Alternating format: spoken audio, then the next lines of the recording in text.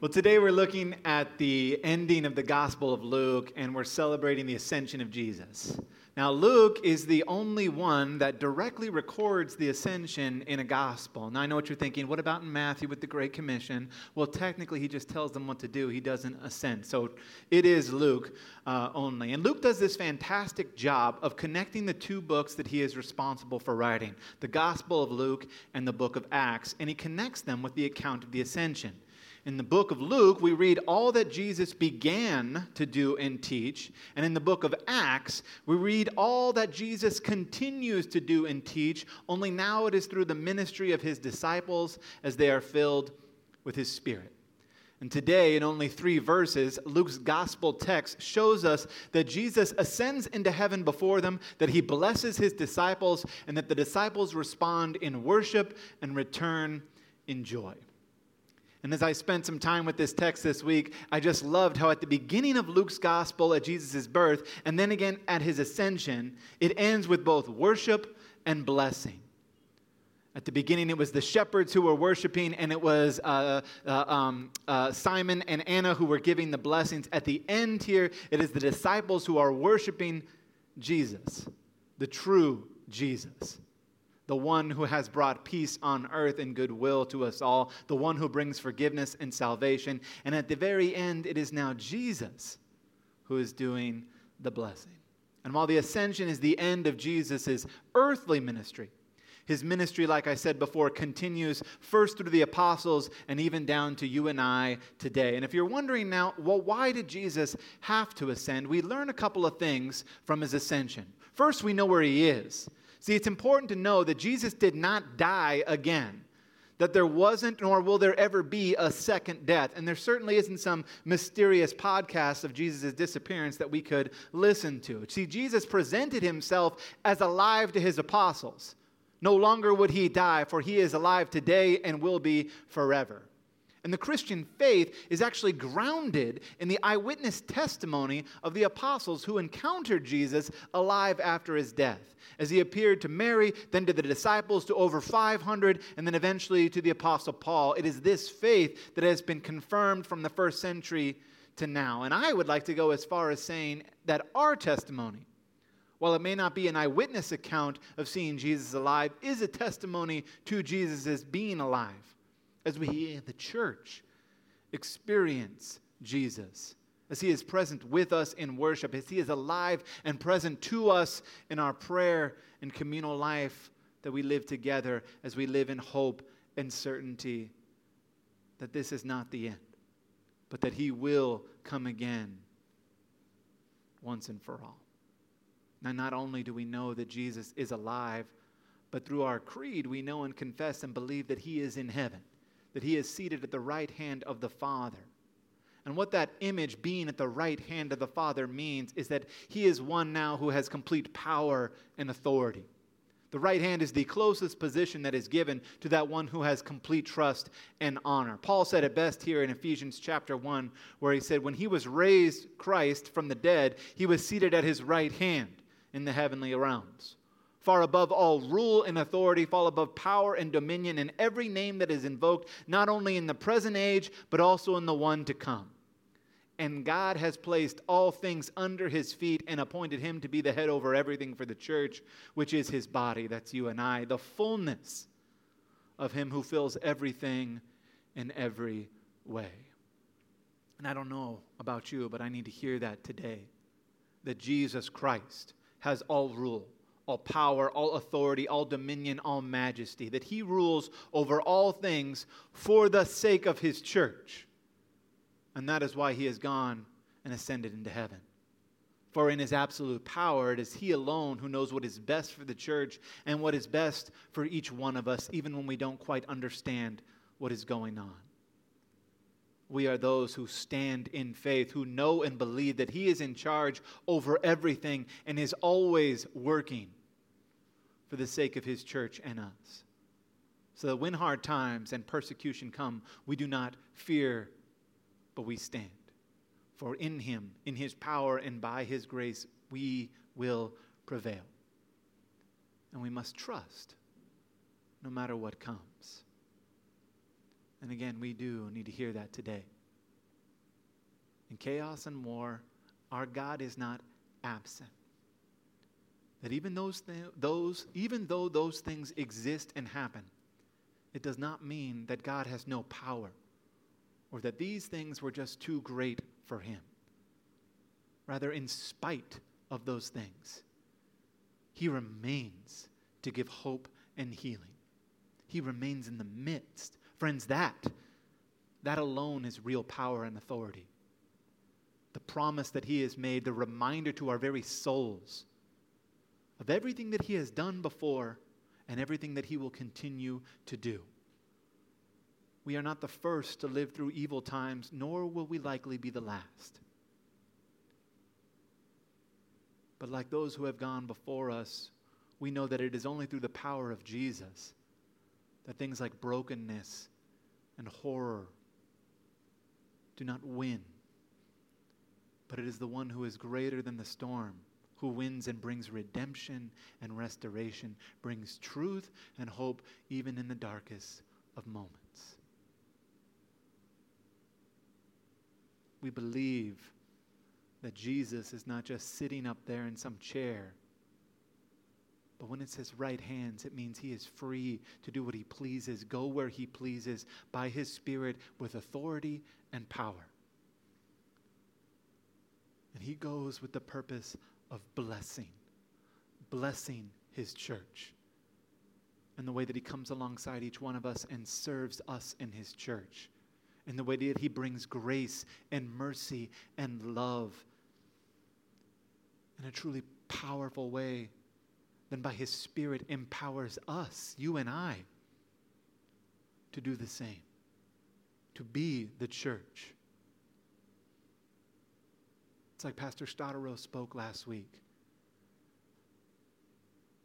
Not about what the church is against, but what the church is for loving, for serving, for bringing hope in trying times, and for bringing certainty that our God reigns.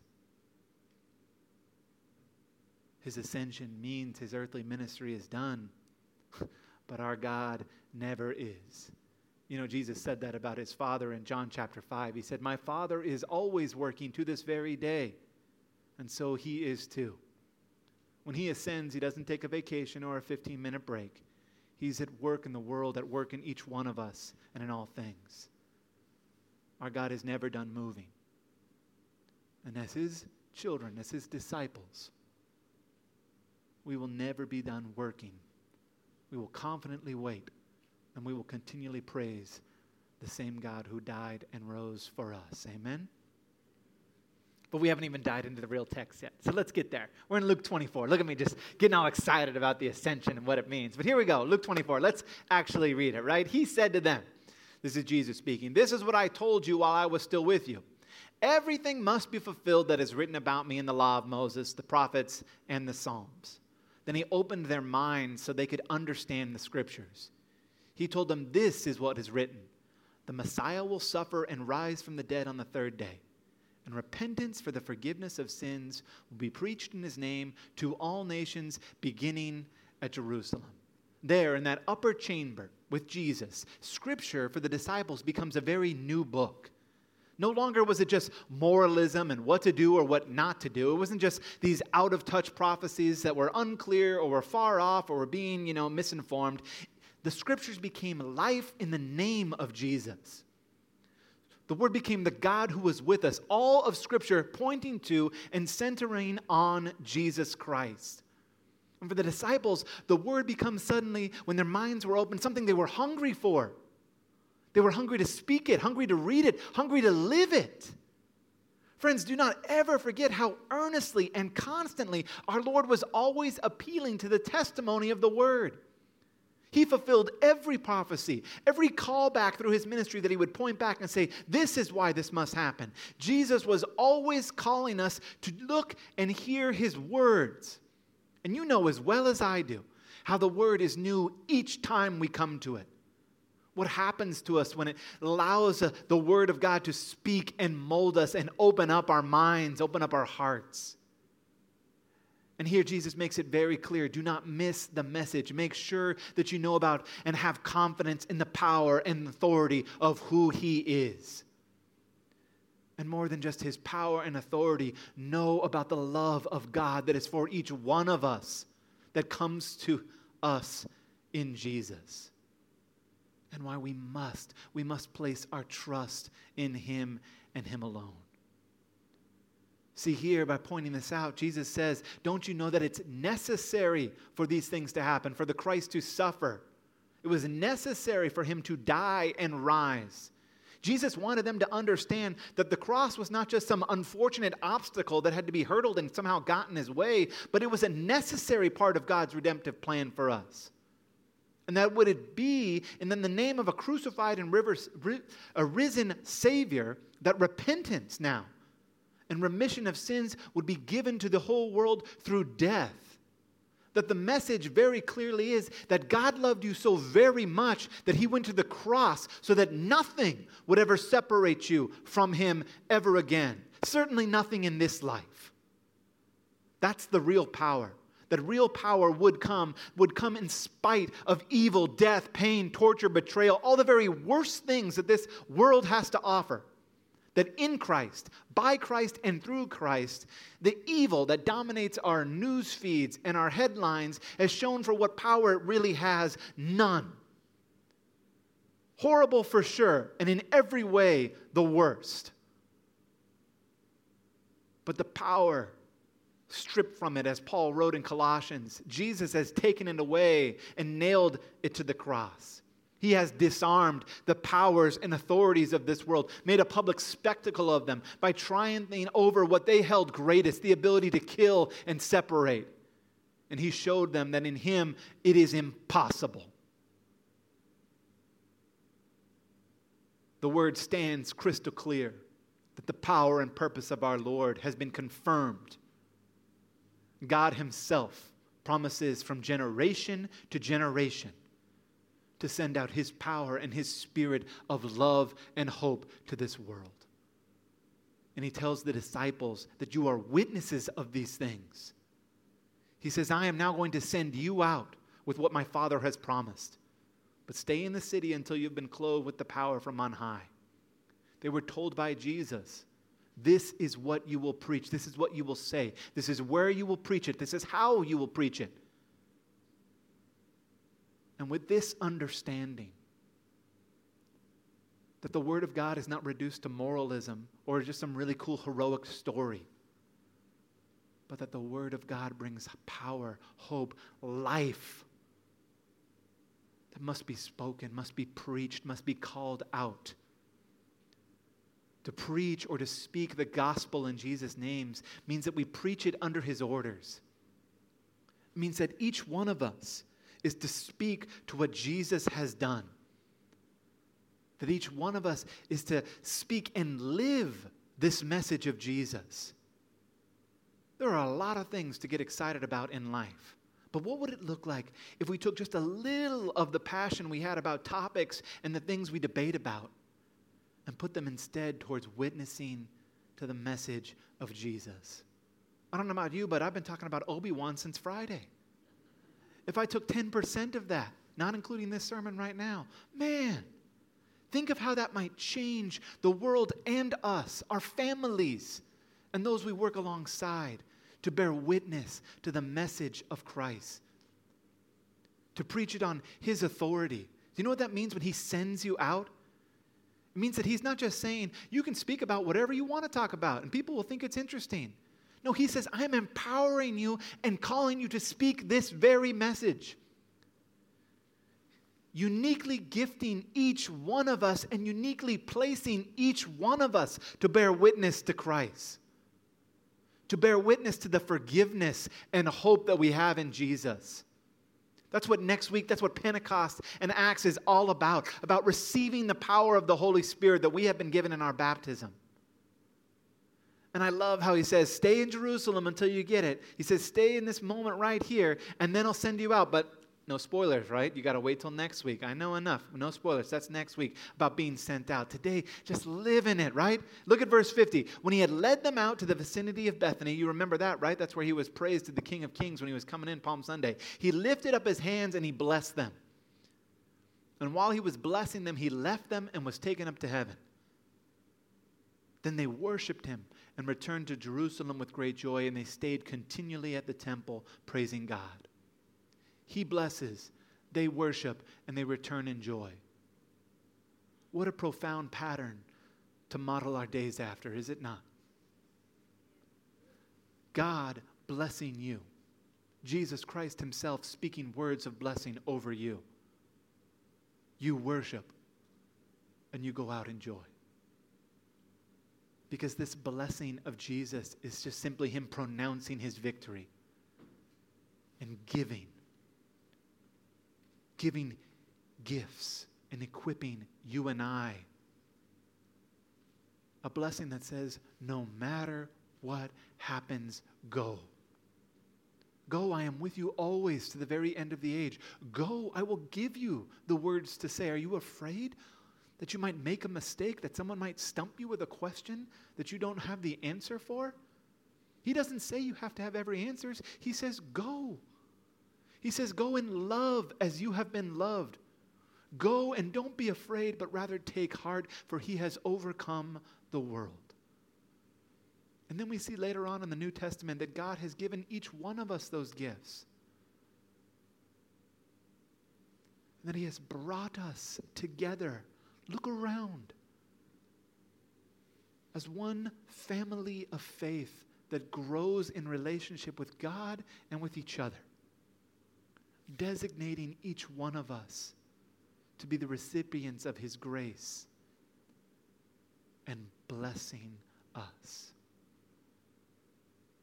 And a real blessing, not blessings of rich and wealth, no promise of a really fancy throne or an upper management position or a life where there will never be pain. Rather, in true power and authority to take the very worst that would define you, your sin, that which we strive to hide from others and are afraid to speak of. And by the power of his word say, you are forgiven.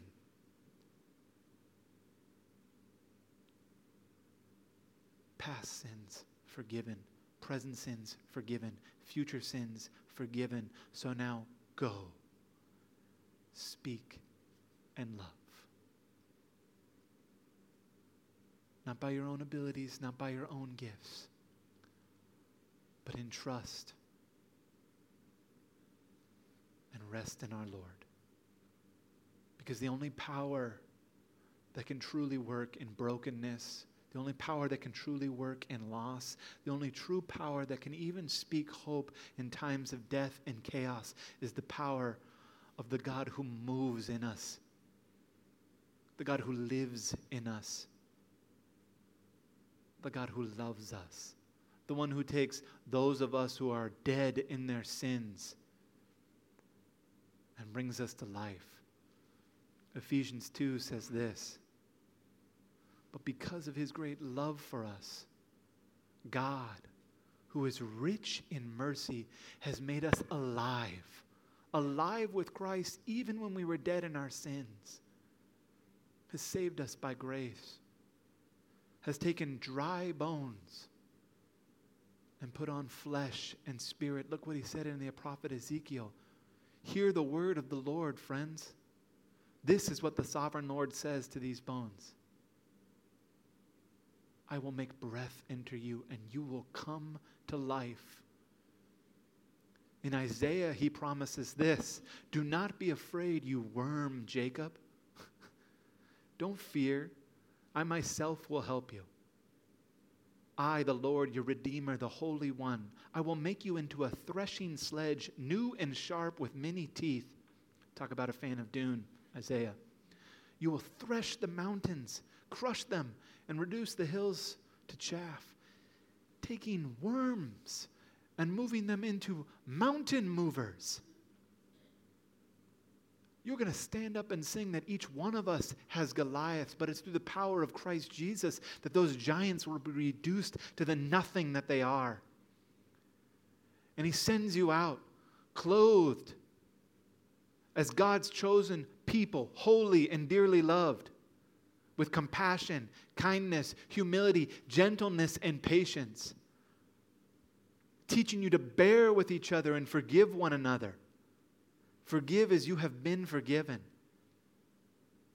And to put love over everything, because it is the love of Jesus that binds everything together in perfect unity.